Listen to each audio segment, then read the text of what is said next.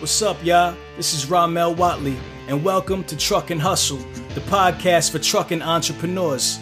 If you want to learn about the trucking industry from the business side of things, you're in the right place. Every week, I interview the people who are making it happen on a daily basis. I get them to share their successes, their failures, and sometimes even their secrets. The goal is to show you how you too can create financial freedom in the booming trucking industry. So sit back, relax, and enjoy the show. When somebody starts growing their dreads, you looking at them crazy like, yo, you ugly. That's how getting out the league is. Everybody's looking at you crazy. Like, what you gonna do now? You know, what you gonna do now? So as you continue to process, it starts to look good. How people are like, okay, I see what you was doing, you know, and it brings a lot of motivation to other people because when guys get out the league, they believe you're done, like it's over with. And so now when they see, oh, Jay made it happen even after what seems to be one of the worst times in life. To me, the league was cool. I always went in knowing that it was going to be over at some point. So I prepared for what was next, you know, mentally at least. I found trucking. That was my path. And I'm proud of that. Turn my mic up. Take there. On the road to the riches. Life takes a toll like bridges. Good friends become foes and snitches. Better watch who knows in your business. What's going on, brother? Man, all good. Thanks for having me on here, man. I'm a big fan. I actually learned a lot from this podcast. So to be on here is definitely huge. I appreciate you even taking the time out to work with me on this. Dope, man. Thank you so much. That means a lot. So we got Pro Haul TV. We're going to talk about all of it, man. So, man, you know, let's start off with this. I'm seeing a lot. There's a surge of athletes, especially in the NFL, looking to get into the trucking industry. What's going on with that, man? What's going on in the NFL? Why is everybody in the NFL gravitating towards the trucking industry? Yeah, so this is what I found when I got out. We don't have any experience doing anything else. And so, you know, the NFL is cool. It sounds good, but when you get that job that pays a lot or trying to get in a career that can support your lifestyle, it's kind of hard to not get an entry-level position. So entrepreneurship across the NFL is huge. You got a lot of guys going real estate, training, coaching. You know, that's not entrepreneurship, but it goes with sports. So let me get into trucking is one where Russell Shepard, he used to Bay, right? And I didn't know him personally, but I heard he had a trucking company. I was like, oh, that's cool. You know, let me look into that. At that time, I really didn't have the information I needed to get going. But when I got out, the bill's still coming. I'm like, okay, training ain't working.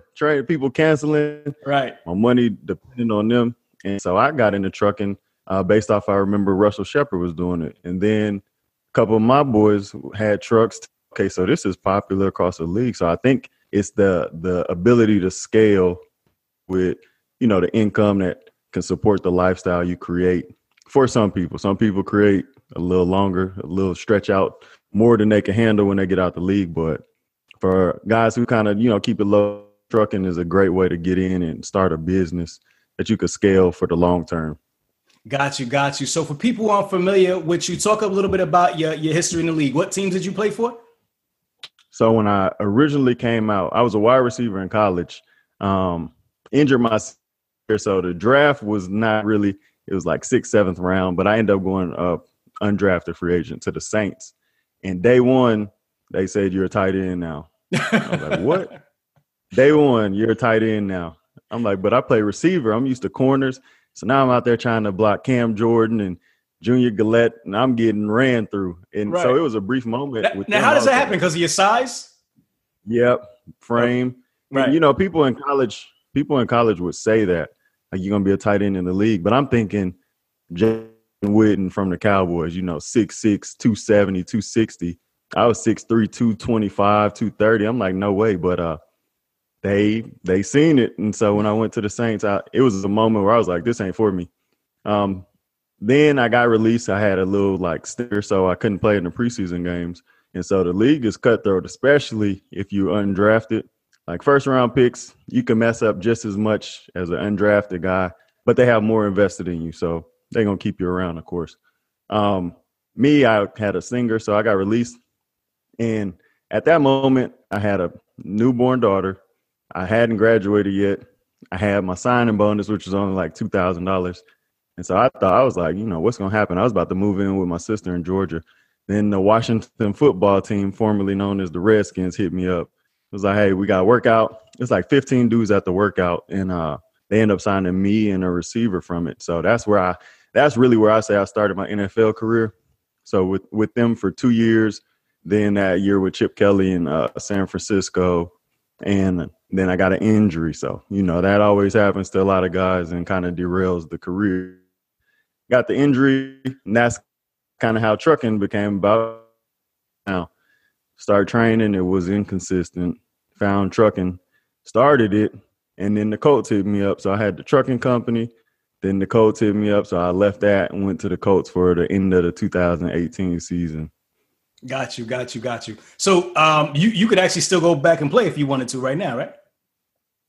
Yeah. But the older you get with the newer guys coming in, it's a little shaky. Like, unless you're one of the main guys in the league, the older you get, you got new competition every year. And so what happens is a lot of people like, why would you give it up? For me, the inconsistency and knowing that at any moment, because the contract is one-sided, but they can come and make you leave if they want you to. So right. At any moment, a guy can come tap you and say, hey, turn in your playbook. And now your income is always dependent upon what these dudes got to say or what they think about you as a player. Got you. All right. So in terms of like your assets, just so people know, like where's your trucking company now? So we're based out of Dallas. When I got started, I was the driver, right? So I started in Hot Shot because I didn't know anything about trucking. I knew I was going to drive. After running the numbers, I was like, okay, I'm going to probably have to be the driver on this. So I got my CDL in a semi real quick, like this little, I don't suggest it. It's a fast track CDL school, took 5 days. Right. They teach you enough to pass the test. Right. And so I got CDL in a semi just in case, but I knew I could drive a dually. I knew I could drive the gooseneck trailer. So we got in that area of trucking. And I wasn't really like the type to, I want to buy a bunch of trucks really fast. So I ran that for a year, learned the industry. And then we bought a semi, a Volvo, at the end of 2019. And it was cool, but then we started having problems with it. Too many problems for me to handle being on the road as well, because I was driving too. So we took it off insurance. It's parked. It's all fixed now. But so now we got the Volvo, we got a Freightliner, and we got the Hot Shot running. And possibly I'm going to Houston the end of September to look at some more trucks. So maybe one more will be added. We aim to get those rolling in October when the insurance renews and registration and all of that renews. Okay. Dope. All right. So we'll get back to the business. Let's kind of, rewind a little bit. Let's take it back to your backstory. I always like to, let my audience get familiar and comfortable with my guests, kind of know where they're coming from. So talk to us a little bit about your backstory. Where are you from? Talk to us a little bit about growing up. Yeah. So I was born in Sulzbach, Rosenberg, Germany. And exactly. So I still gotta Google how to spell it when I'm filling paperwork out. So yeah. You said Sulzbach, Rosenbach, Germany? Sulzbach, Rosenberg, Germany. Yeah. Okay. Rosenberg, Germany. My dad was in the Army for 20 years. And so that I grew maybe 5. So I was born there. Grew up in Germany till I was about 5. Then we moved to Fort Polk, Louisiana, which is Leesville, Louisiana, central Louisiana. And I pretty much grew up there. Moved to Texas, to Killeen, Fort Hood area for a little bit, but ultimately back in Leesville, which is real small. We got a Walmart. We had a Radio Shack. They went out of business. And the nearest mall was maybe like an hour away. And so it was cool, real close-knit community. The thing was, we weren't from there, so we weren't really in the community like that. We were just kind of the people who moved in, which is outsiders. Yeah, outsiders who came into this little town. And then, so from there, I didn't play football. My parents were pastors, both of them pastors. So I played the piano, played the drums. Not very good at the piano, cold at the drums. And so that was my thing. The drums. You still play? I can. I want to put a set in here, but my girl's like, the neighbor's gonna be mad because I'll get in here and go crazy on some old gospel, real. So my boys was playing football. Hold on, before you go forward, you said both your parents were pastors? Yep. How was that growing up with both your parents being pastors? I thought it was normal to be in church 3-4 days a week. Then I got out and I got friends like, y'all don't go to church? I was like, no, not really. Like maybe Easter. Right. Like, man, I'm in church every day. And so I got I'm like, man, I thought this was normal to be a deacon by the time you're 25. And right, that's the path. Did they have their own church? Yep. In Leesville, we did. They ended up moving though, because like I said, we weren't from there. So when me and my sisters went to college, they really didn't have any reason. Like they felt like they wanted to be around their family. Well, all my family's from Columbus, Georgia area. Okay. And so they moved to that area after I went to the league. So there's no reason to be stuck to Louisiana. I haven't even been back to Leesville since 2015. It's okay. Like no family there. All my boys moved. But yeah, so I grew up as a church kid, always in church, trying to do things for the church. And then sports started to come. So I always played basketball, but I wouldn't say I was bad, but I wasn't very good at it. And so I was a tall dude, but I always played center. But we play some of these big teams, and their center's like, 6'3" already, and we 12, 13. I'm like, oh, I can't match up to that. Right. So all my boys were also playing football. So I was like, okay, Dad, can I put the piano lessons on hold? Can I go play football? He was like, yeah, cool. So the thing with preachers' kids, everybody thinks they're strict. Preachers are strict, so the kids are bad. My parents was real chill. Like, okay. Yeah, go do your thing. And so I went out for the football team in 7th grade. I wouldn't say I played until 10th grade. That's how bad I was. That's how it was, man. You were the water boy. Yeah, I'm out there. Let's go. Come on, guys. You can do it. Hey, coach, I'm here if you need me. And so, I'm being a team player, and I'm looking at everybody like, they've been doing this. They've been playing the game, which was cool. I was just happy to be out there. My boys was there, so I'm out there practice or whatever. My junior year of high school, though, I hit a growth spurt. Coach came, and he was like, you're too big to not be cold at football. Like, you're too big to not be one of our starting wide receivers. Right. And so that I would say that's my sophomore year going into my junior year. So that summer, he worked with me. We went to camps, LSU camp, TCU camp, and being around the better competition, because when you're in your own little bubble, you only know what everybody else is doing, right? So when you get it to some of these, especially in Texas, when you get to some of these camps and you see these dudes 13, 14 running routes, like they in the league, it made us come back to Leesville, Louisiana, like, all right, we need to be better. And so in doing that, I got better and ended up getting scholarship offers to some smaller schools, but ULM, Louisiana Monroe, they almost let me walk out. And I was like, I'm about to go to tech camp next week. So they came out the room, like I was in a parking lot. They came out, I was like, hey, we're going to give you a full ride. We want you to come here, don't go to tech camp. And so still went to tech camp, but ended up, riding with them since they were the first major D1 team to offer me, or mid-major, but they were full on D1. And I was like, I would have loved to go to LSU, but hey, let me take what I could get. Right, for sure. Yep. So that's how we got into football, man. It was never really a dream to go to the NFL. And people trip out about that all the time. Like, what? You made it and you didn't even want, like, that wasn't something you was aiming to do, but yeah, kind of just fell in place and, it happened. How was your college experience?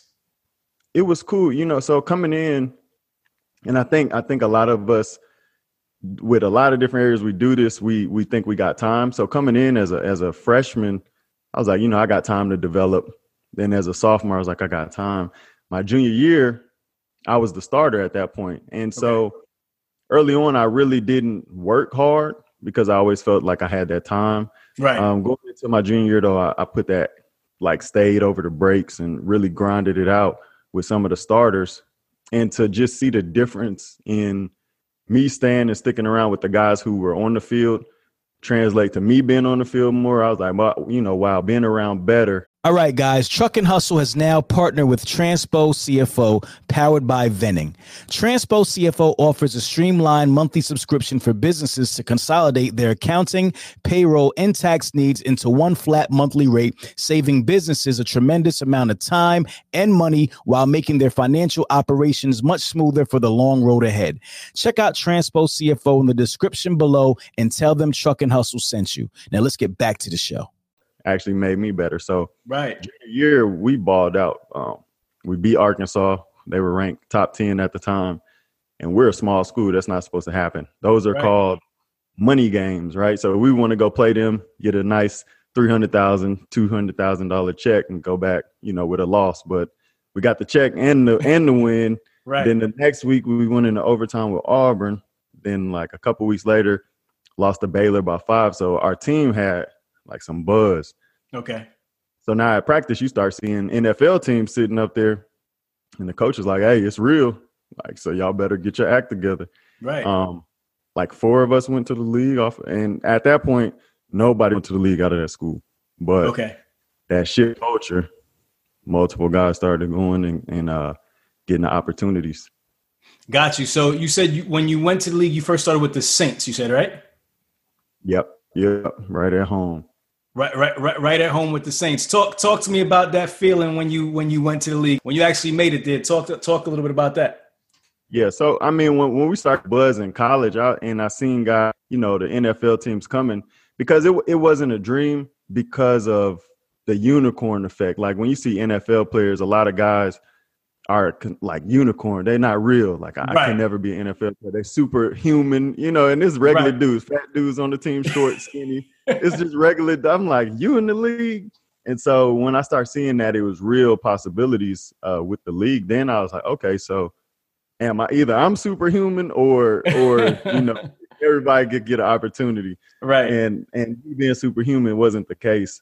So when I went to the Saints at that point, it was just another transition. It was the locker rooms are the same all across from junior high, high school, college, NFL. Everybody childish. Nobody ever grows up because you're always just playing sports. They get families, but as far as being around other guys, it's all clowning and stuff. So, but when I first went, I was nervous. I was like, "Yo, that's Drew Brees. That's Marcus Colston."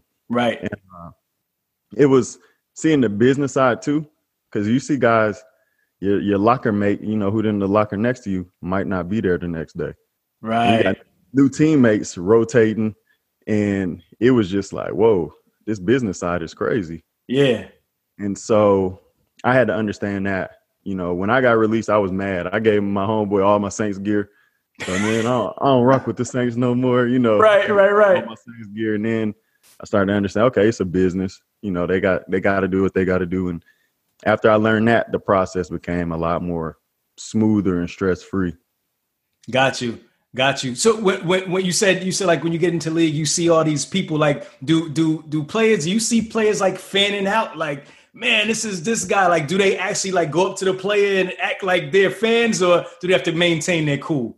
So what happens is you do have groupies in the locker room, and what happens is they try to kind of just like, hey, man, I just need a mentor, big bro.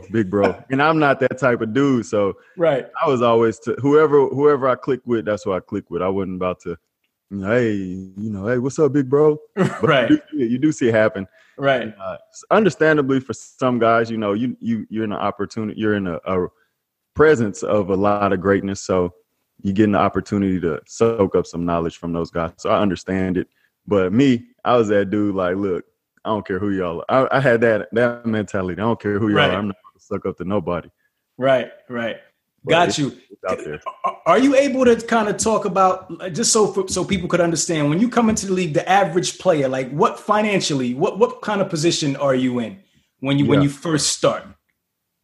So coming out of college, I mean, you probably broke, but unless you're one of those top picks who the agent giving you money. But like me and in the undrafted, you got different tiers, right? So I'll say I put in tiers from first to the third round. Those guys are getting first for sure millions, second millions to hundreds of thousands, 900, third round 6 to 900,000. You getting that up front. Signing bonus is cool. Then you got your fourth to fifth round. So fourth and fifth round, getting maybe like 400,000 signing bonus. You know, fifth round may dip down in the twos. 6 to undrafted though is you're not really getting much money. Signing bonus, you may get 50K, and all of this is pre-tax. So that's something people forget. Everything gets taxed, and depending on what state. So when I got my signing bonus, it was only 5,000. When I got the check, it was like 2,500. And I went to the player dude. I was like, "Hey, my check ain't right. How y'all paying this out? You know, is it two installments? Is this installments, right? Yeah. When's the other half coming? Taxes." He's like, "You got taxes." I was like, "What taxes? My paycheck always the same 1,400 that I need to get." You know, in college, he's like, "No, you got taxes." Like, right. So when undrafted guys in my position, I could speak on, you're not really getting a bunch, especially. So you go in April, you're not getting paid really until September, till the season starts. Okay. So you get your signing bonus, you may have 2,000.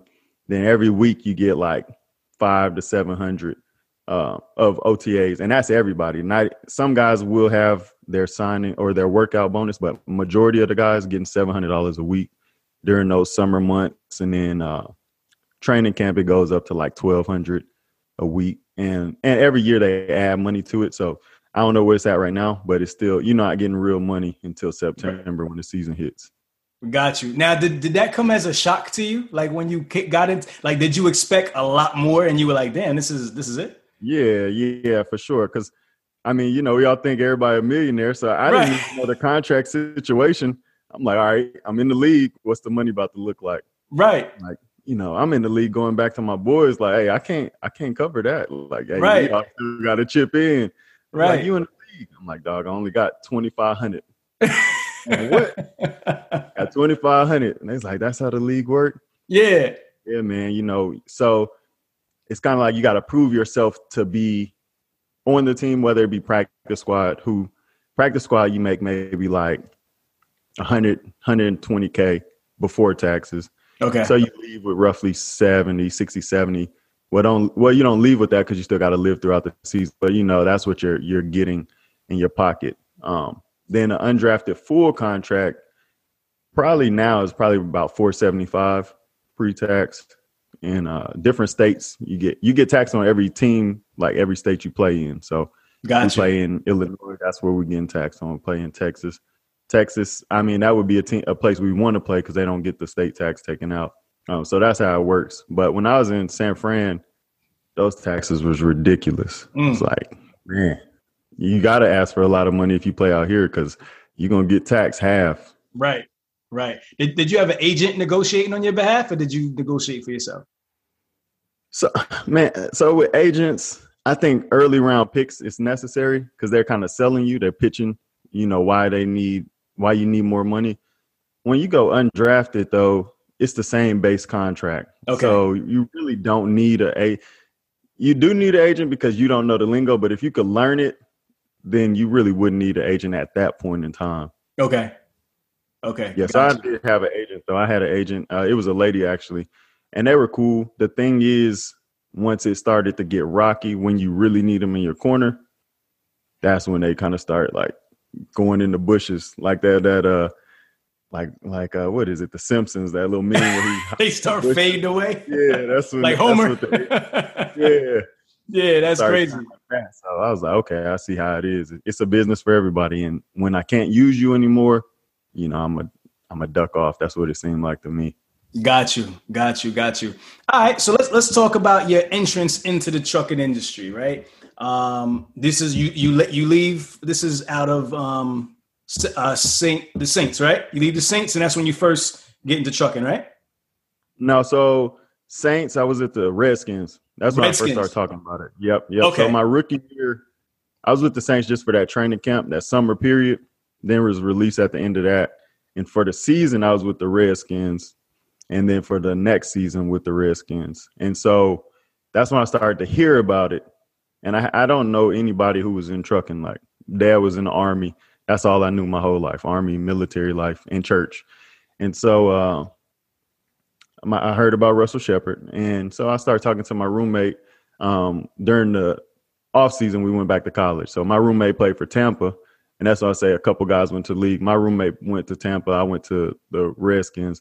And so we were talking about what to do with our money. You know, we're young. We're like, hey, man, we're going to do this and that, and we need to, you know, grow it. So that's how I heard about Russell Shepard, because he went to Tampa with him. Gotcha. And so we started talking trucking. Then in my mind, I'm thinking you have to have a lot of money to start trucking. And although I was in the league, we didn't have it like that. Like, I was practice squad my first year. I came home with maybe like 40, 50,000 cash. And so I'm like, I don't have enough to, and then I'm looking up new trucks. And that's one thing too. A lot of people probably look up new trucks and see that $150,000 price tag. Right. So I was like, all right, you know, maybe when I get a contract, we'll get some trucks. So we really put it to the side. But that's when the interest started. And then how I actually knew about Hot Shot, we had a girl's dad came to visit. He was long-term box truck, like had mattress firm contracts and stuff. And then something happened with the business. But he got back into trucking and he came to visit us. And so she picked him up from the truck stop. So I didn't see anything. When we dropped him off, you know, he had been talking to me about the business all week and the numbers. And I'm still thinking semi. We dropped him off to a dually and so I was like, you making that money with that? He was like, yeah. He was like, you know, it's called Hot Shot. Boom, instantly. Googling YouTube. I'm on Googling YouTube University. Like, what is Hot Shot? How do you get paid? How do you find loads? And so that's when I'm like, so from the time we dropped him off till maybe 2 months after that, we had the truck, the trailer, the MC number, everything just off of researching. Okay, got you. So you got started in Hot Shot. So what type of truck did you first go out and get? So I got a Ram 3500 dually. Yep, a trade 2018, and this was in 2018. So it was brand new. Brought a brand new trailer, and we got to work on the load boards. The thing is, when I went back to the league, my first load was until I came back from that. So I had everything set up to run, but then the Colts called me. So that my MC number is getting that 90 days out the way while I'm up there in Indy working with them. And then I came home and got my CDL. So when we got rolling, it was really smooth. It was really a smooth process. You know, definitely a lot of things to learn in that first year. But as far as getting it going, it was nice. So let's talk about that. How'd you make money with the Hot Shot? So you said you jumped on load boards? Yep. So originally, and that's how I learned where to find loads initially, because I'm thinking you have to have contracts and you have to have directs. But I Googled, you know, what's the top load boards, and we did some research. And of course, DAT and truckstop.com are the probably the best known load boards out there. Yep. And then also Central Dispatch with Hot Shot, you could kind of do cars too. So we just started running the load boards, you know, figuring in my first 3 or 4 loads, I didn't know about credit checks. And so I ran those thinking I was about to get paid instantly from my factoring company. And they were like, no, that's a bad broker. Like, we don't work with them. So I'm sitting there floating, you know, my first 4 loads to get paid 30 days. But that's something to learn too as well, you know, the credit checks and all of that. Right. But yeah, load board work. And then eventually we started to get directs, which was helpful because we could cut out and make some money. But with it being over the road, really maximizing those connections, I would like to have done more with them. But, you know, when we go somewhere, we're not coming right back. We're going, let's say we're going to Nashville, then we might go up to Richmond. Right. How was it being over the road? Because that wasn't something that you were accustomed to, I'm sure, like the over the road lifestyle. How was that? Man, it was surprisingly, it was smoother than I thought. Cause I'm like, you know, I didn't know that the truck stops had the showers in the gyms. Like a lot of guys would go to gyms and shower up. And of course you get your hotels, but if you do that too much, you cut in your profit. For me, that's really when I started to learn a lot. Like, so I came from football. I knew about trucking from the brief research that I had done getting started. But then you start to listen to these podcasts and different educational material, and you're like, wait, okay, I could do that. And then you know, so me, I'm always trying to figure deeper into the trucking industry and what other route to entrepreneurship I can go. And so I started learning, and I was battling with getting off the road for a while because I had that fear of like, all right, what happens when I get off? You know, I hire a driver. What do I do next? Right. But I also had the YouTube channel going. So it made the road life even more interesting because I'm recording what it's like being new to trucking and via Hot Shot. So the following was growing on there, and it became to where, all right, I felt like I had to record. I need to be out. I need to be talking and connecting with the people. But overall, Over the Road was cool, man. It was real peaceful. You get hours of just thinking and evaluating life, evaluating business, and planning out the next move. What do you think were some of the key things that were that drove your success in the Hot Shots industry and with the Hot Shots? I think a lot of people get in and they hear the numbers, and that's something that I always tell the people who I connect with. The number, it's not about what you got coming in; it's about what you got going out. Because if you netting 15 a month, but you're spending 14, well, you really only, you know what I mean? Like, right. you gotta really buckle down on all areas of finance, not just the company side, but your personal life. If you want to continue to level up. Now, if you want to, it's not a get rich quick scheme. It's not a game like that. It's a real business. Like, you got to have your finances in place, your policies in place. And so I think what separated me and allowed me to grow smoothly is understanding that already. Being in the league and getting a substantial amount of money and seeing how fast it could be gone made me more like conscious of how the money was coming in and going out. Right. Got you. What type of loads and type of work did you look for? So here in Texas, a lot of West Texas oil fields. I ended up getting connected with this broker who was really good, paying really well, and had to Odessa, Texas and back. They always had the loads in order like that. So they were paying me about $1,800 to go, 350 miles and come back with trucks. And so originally I started doing that for them. And then a lot of the oil field work pays pretty well. And other than that slowed down. And also the oil field can put a beating on your equipment. So then we just started doing like pipes, plastic pipes, poles, containers, of course. Those are like parachutes, though, they kill the fuel and make your truck work hard. And then just any really construction thing, a lot of United Rentals work, skid steer. This is where I'm learning all this stuff. What's a skid steer? It's like you got a skid steer to pick up. So I'm learning how to operate this equipment too, because I got to load some of it. So a lot of construction work and piping, building material. And so it was pretty cool, especially here in Texas. There's so much work. And with the oil fields, it made it easy to make money with Hot Shot. Got you. What were some of the challenges you had as you started with the Hot Shots? Some of the challenges I would say would be being in a rush to get out there. The difference in Hot Shot and like semi flatbed is you got less space. A lot of the loads weigh too much for you to put on Hot Shot, so you got to learn how to parcel it together. And so me early on, I was getting the load and leaving, whether it took up 10 feet or 40 feet of my whole trailer. I'm thinking the broker wants it there. And I'm thinking customer service. So I'm getting loaded and leaving. So I had a conversation with a broker and I was like, why do y'all ask, when can you get it there? And they was like, just so we could tell the customer it's not really a rush unless we say it's a rush. Right. I'm like, cool. So once I learned that, I was like, boom, let me book this load. And then, calmly, let me search for the next one and maximize my trailer. And once we started doing that, we started making way more money. And the difference was just a couple hours of searching rather than getting loaded and hitting the road right away.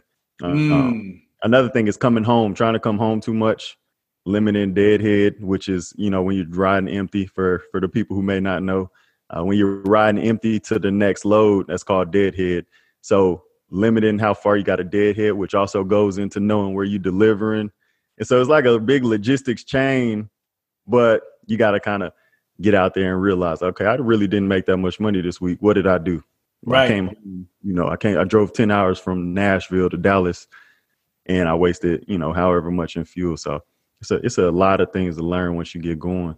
For sure. So you'd say that probably made the biggest impact on your business when you started realizing that, hey, maybe I have a little bit more time to get another load in here. Whereas, I'm trying to rush and, you can start kind of stretching out your time a little bit more, stretching out your day. Right. Yeah, man. So maximizing the trailers and Hot Shot is huge because all day you'll find big flatbed loads, full trailer, 48,000 pounds. Or, you could find a lot of just trips that's going to pay you well for that one pickup, one drop off. In Hot Shot, you can find that as well, but a lot of people utilize Hot Shot because they don't want to put a 10-foot load on a big flatbed. They know they got the availability to load up a full trailer. So they're putting Hot Shot loads, partial. They always put partial when they know they're about to lowball you on the load board. Right. So me, I'm always negotiating for full trailer rate, regardless if it's taking up 5 feet, 10 feet. Now I know I'm not going to get that, but that at least gives me a point of starting where I can get where if they come down, we both feel like, all right, we both, agreed on something that's fair for both of us versus calling and saying, hey, look, I know it's a partial. I'll take, don't lowball yourself when you call. Always act like, hey, I still got to use my fuel. My truck's still getting used to get it there. Right. And that helps with money as well.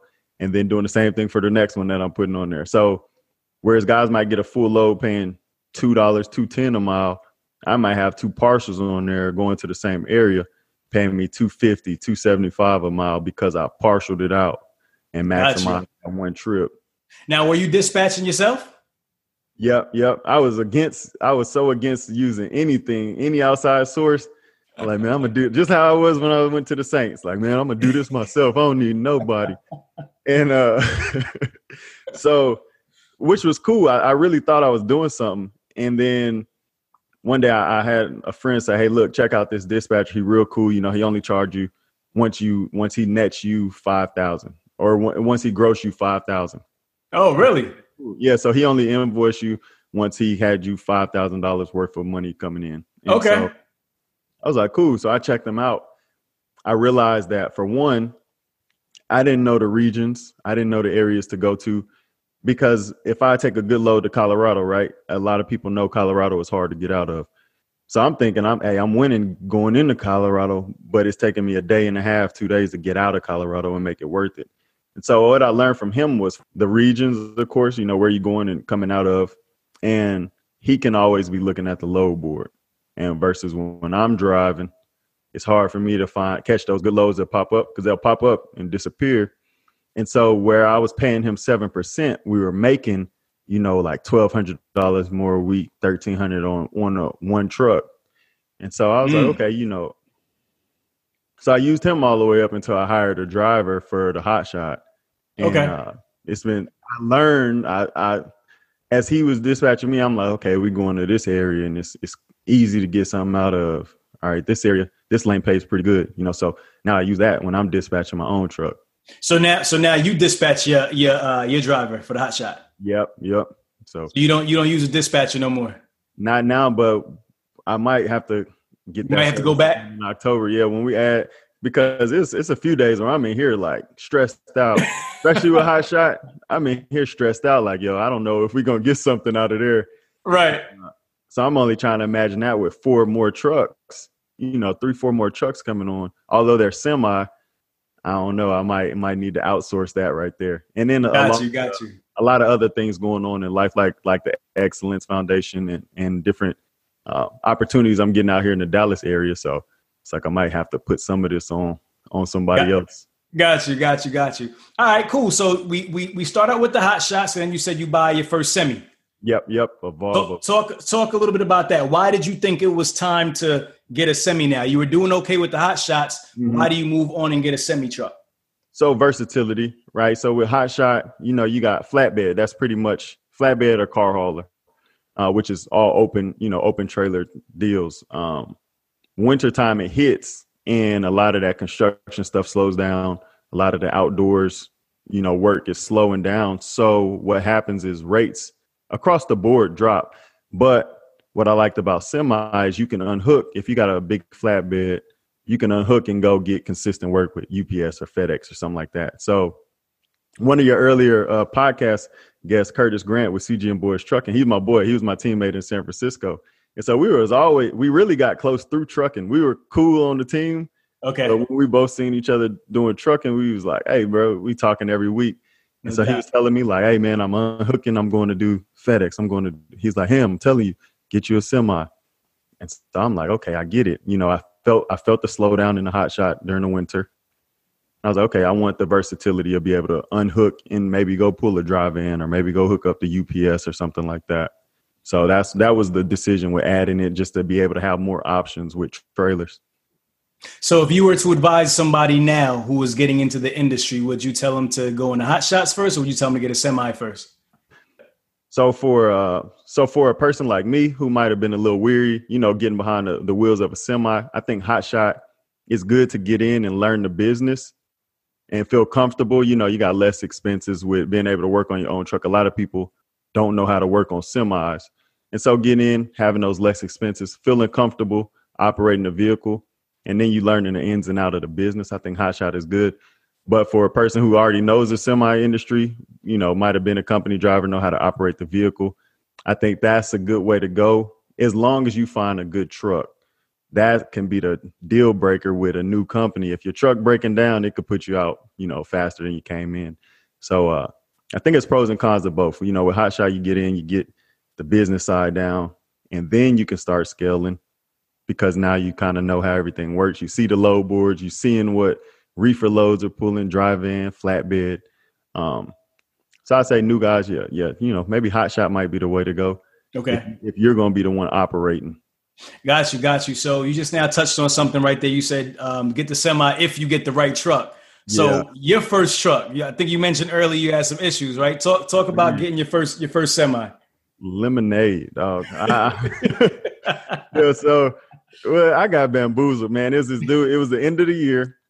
He's like, "Look, we'll knock set," and it was Select Truck in Houston. I'm sorry if I'm giving bad pub, but it was a guy there named Kevin, and he's selling. He's like, we'll take 7,000 off if you get it before the end of the year because we're getting our old inventory out, and we really need to get this off the lot. It's a great truck, and so I'm like, cool. We had a guy go check it out only on the lot, and we bought it. It was probably like $29K. They like 7 off, so 22. What kind of truck? What was it? It was a Volvo. Okay. Yeah, Volvo. It was automatic. So I'm like, if I ever need, I don't know how to drive a stick, so if I ever need a hop behind the wheel, I could do it. Right. And so it was a mid roof. It wasn't like the high top because we planned to pull flatbed with it, so we weren't really tripping on if it had the high roof or not. Okay. So we got it. We put it on the road. It's rolling. And we were, at this point, we didn't have a trailer yet. So we were pulling power only for JB Hunt. And it kept slowing down. So my driver's like, hey, when I'm in the hills, it slows down. I'm like, all right, bring it in. Let's get it checked out. So we had JB Hunt route us back to Dallas. We go to the little mechanic. He's saying it's fixed. The driver back out. He's like, hey, it's doing this now. All right, bring it back. Then, so we called Volvo. We was like, we want y'all to work on it. And the dude at Volvo and me were cool. And so he was like, look, if we work on it, it's going to be expensive. Go to this guy. So he gave us a mechanic. We get it fixed, seemingly. We go back out, and it's still slowing down. So I'm like, I think we needed thorough fixing because we were kind of doing rush. Like, what is it? All right, let's replace it. Getting back out there. Right. So I was like, all right, you know what? Let's take it off the insurance because it added about $1,600 to the insurance. And let's bring it in and just, it's paid cash. So we didn't have to worry about the payment. Now we don't have to worry about the insurance. And let's get it fixed. It had about 500,000 miles on it. And so I'm realizing that Volvos were pretty expensive once they start acting up. They may be really good early on. And this is my experience because that's what we had. But it was pretty expensive to work on the Volvo. So we got it completely fixed now. And the next truck we got is the Freightliner. We're not fooling. I ain't fooling with Volvo no more, unless it's going to be newer. But right. That definitely was like we about to make money. Right. Boom, money going out. And what did you end up having to put into it to get it back up and running? So the first one was we had something wrong with the axle. Like the wheels were wearing, the tires were wearing badly. And then we had something wrong with the turbo. When we would go up hills, it was slowing down a lot. One time my driver said it's at 20 miles per hour. Yeah. He had a full load on it. So we had to swap out something with the turbo. Some filter in there. We had a couple air leaks, and it was just all this little stuff adding up. And so I'm trying to remember the name of the filter. It was pretty expensive to get it fixed, but one of the filters up in there, I'll give it to the mechanic. Like, hey, you check it out. You check it out. Yeah. And so he's explaining it to me, but turbo was definitely one of the things, and we were losing air pressure. Got you. All right. So when you started with the when you finally got the semi up and running, you said you were running UPS. I mean, no, JB Hunt. JB Hunt. Yep. JB Hunt. So you were running. Did you guys have your own authority? You run under JB Hunt's authority. Own authority. So they were looking for people with their own authority to pull these, trailer interchange, drop trailer. Okay. We're pulling from maybe like Home Depot warehouse, Walmart warehouses, and going all over the country. Okay. And how was that? How was it working with them? So to not have the trailer was cool. They were paying like $1.80 per loaded mile. And so the consistency of it, like I knew I didn't have to dispatch that one. I just had to make sure that the driver was here, driver was there. But that's also when you realize that the fuel on that semi is a lot different than the hot shot. Like I'm getting 10 to 12 miles per gallon on a hot shot. The semi is more around that six range, 6 miles per gallon. Right. So the fuel was adding up a lot quicker. I think power only if you can't get a trailer, maybe that's the way to go. I mean, that's the only option you really have. Right. But if you can find a trailer, and that was another thing I learned, I didn't know you could rent trailers or, if you didn't want to buy, because my thing is I didn't want to get locked into one type of trailer set. And so with the flatbed, if I bought it, I had a flatbed. But then I learned like, okay, you can rent, for 6 months. You can rent a flatbed if you want to. And like I said, stuff slows down in the winter. So you make them return that, pull a reefer, drive in, different things. So that's the angle we're going now. But JB Hunt was cool if we could have kept the truck moving. Right. It would have been better off if we could have kept the truck moving. Got you. So are you still power only or did you grab a trailer? No, so we got hooked up with these people in Texas who rent trailers out. Okay. So we're back and forth on if we're going to do reefer going into the holiday in the winter, or if we want to just do flatbed and step deck work. They got a lot of flatbeds, but we actually have to make a decision here in the next couple of weeks because everything happens in October when we putting the trucks back on. Okay. Got you. So how has, do you feel like your business has improved a lot adding on the semis? Like, do you feel like it was a good decision to make for your business? Yeah, I think it was a learning curve real quick. And that's why I had to make the decision fast. All right, take it off, like, Right. Don't lose no more money, take it off. It definitely taught me, with the purchasing process. Because like I said, I'm coming from no information. And so I'm thinking, all right, $7,000 off of a semi, cool, good deal. Now I know, all right, I need a mechanic to really go in and drive it and really break this thing down, not just somebody who says they know how to look at trucks. Right. Like who actually can pay, like, hey, I think it's called a PPI, right? Pre-purchase inspection. Yeah. I need to really invest in that and get a good person and not try to skim money at the beginning, because I think a lot of people try to save money but end up losing money because you're trying to save at the wrong time. Got you. So now you have the two trucks, you have the Volvo and you have the Freightliner. And what are they running right now? So right now they're just parked. They're parked in Dallas. Okay, you have them parked. Okay. Yeah, and you're about to grab the trailers, or you're looking at the reefers or possibly the step deck to start moving out. Yep. Because so my insurance renews registration, everything in October. So then I'm just going to add them on again, the Volvo again, and add the Freightliner then. And then it may be one more depending on what we find in Houston. I'm going to go look at the end of September and check out what they got. Okay.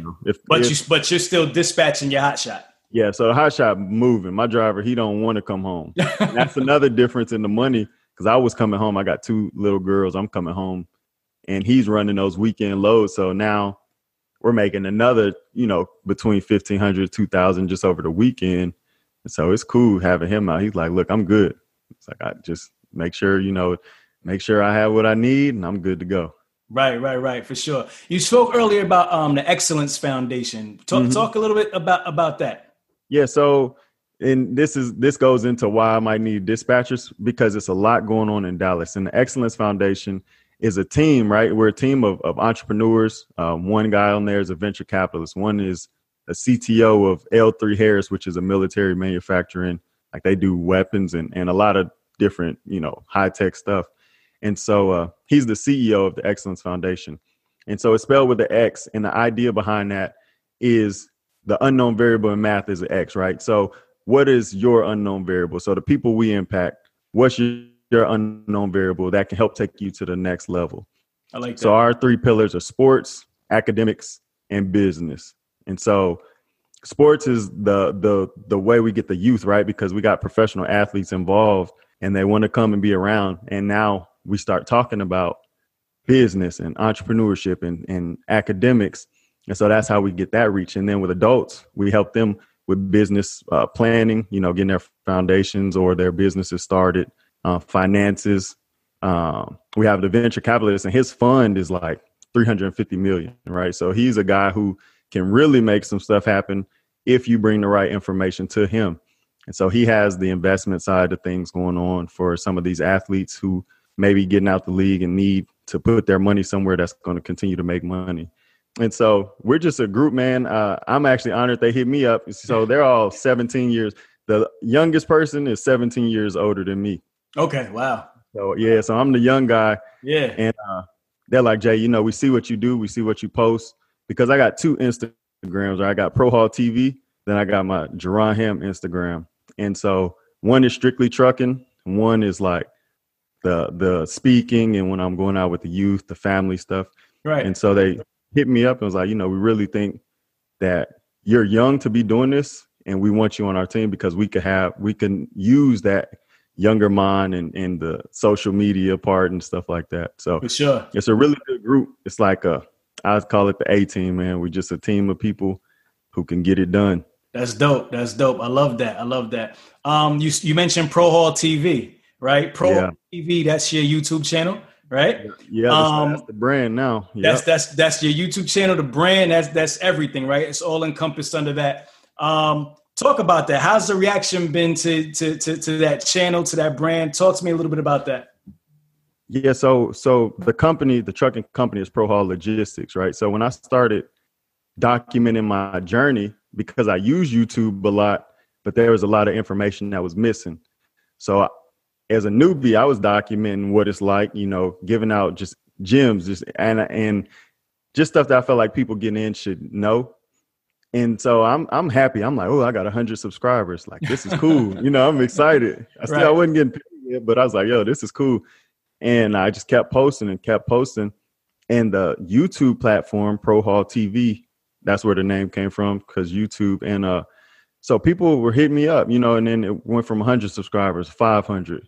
And 1,000 and, 5,000. Now we're close to 10,000. And I'm like, what's going on? And along with that, people started looking to me like as the information source, which made me get on my game. Like, okay, I want to be the person to be able to answer these questions. So I'm getting DMs and messages on Instagram. I have my phone number, like my business line. So I'm getting text messages. And it kind of put me in a place of where I went from just documenting my journey to being the guy that people come to for information. Got you. What's your most viewed video? Do you know? Yeah, I do. Yeah, because it's the one I was watching. I was like, I got 20,000 views. 40, 50. So it's a startup cost video. And it was so all over the place too. I'm surprised that's the most viewed video. Because like I said, I still wasn't like thinking about production. I'm just on there talking like, you probably have to spend 10 on a trailer. And then what else? I was sitting there like, the whole video. This got like 220,000 views. And right. I was watching that. I'm waking my girl up at 6. Hey, it got 30,000 views. Hey, it got 40,000 views. And so that's the biggest one right now. And then there's another one with like 100 and some thousand views.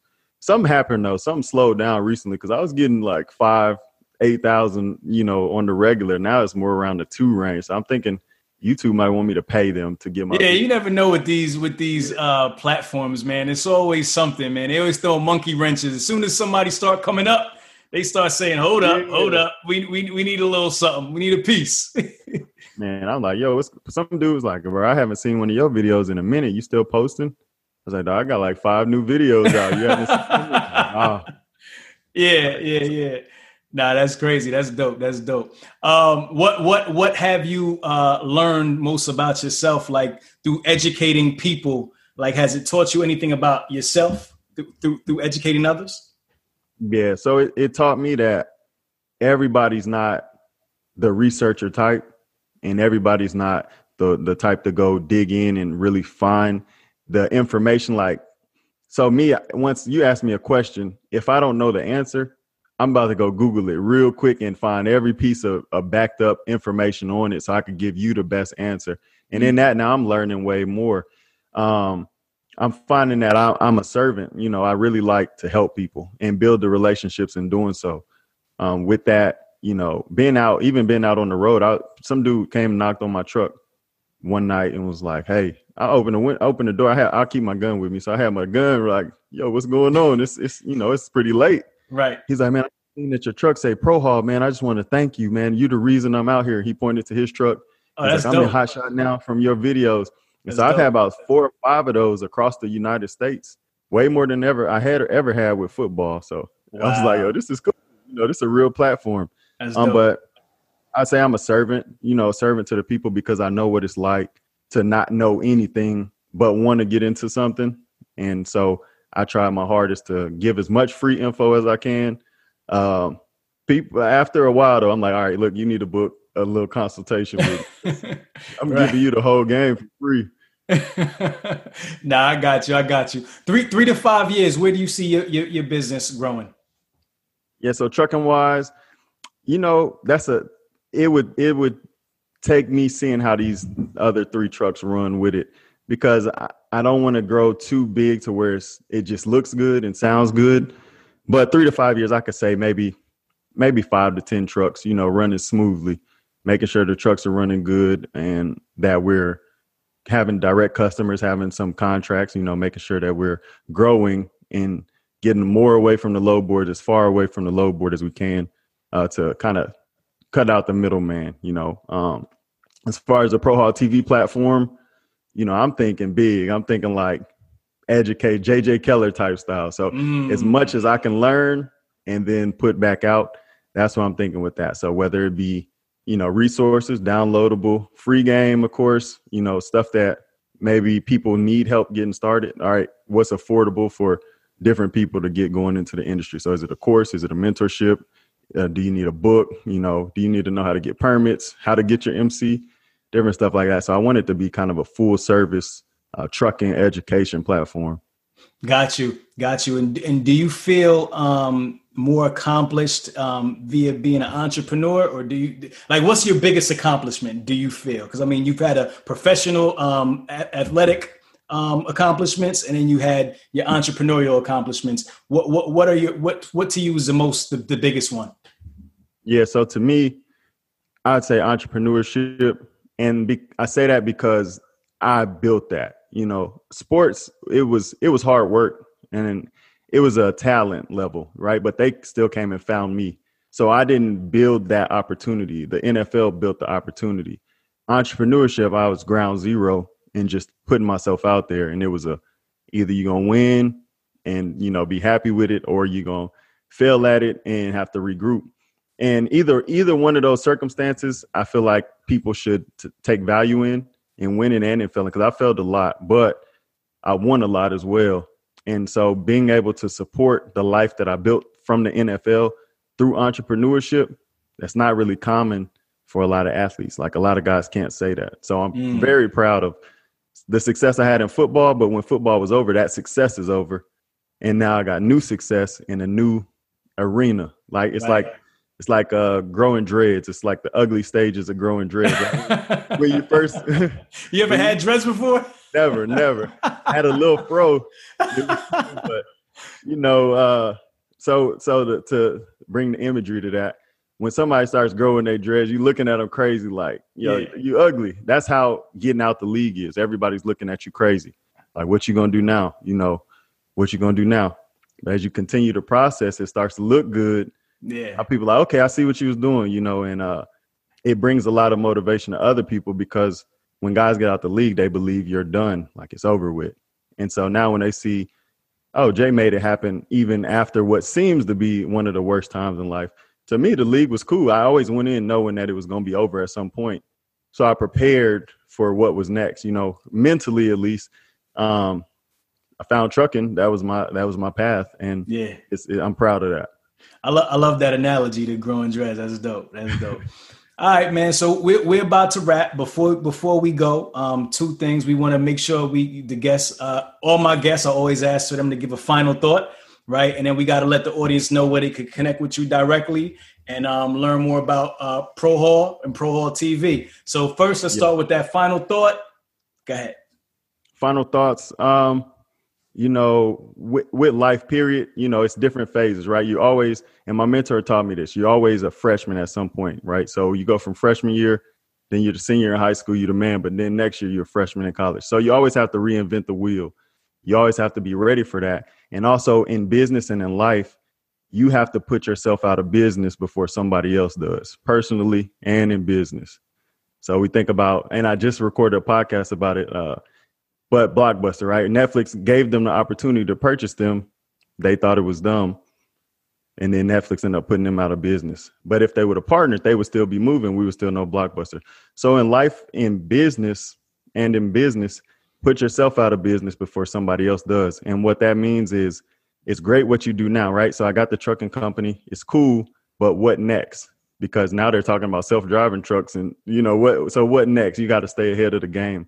So I'd say, constantly self-assess, see what you're good at, get better at it, see what you're bad at, get better at it, and daily put yourself out of business and make sure that today is the worst that you'll ever be again in life. So every day, that means I'm better every day.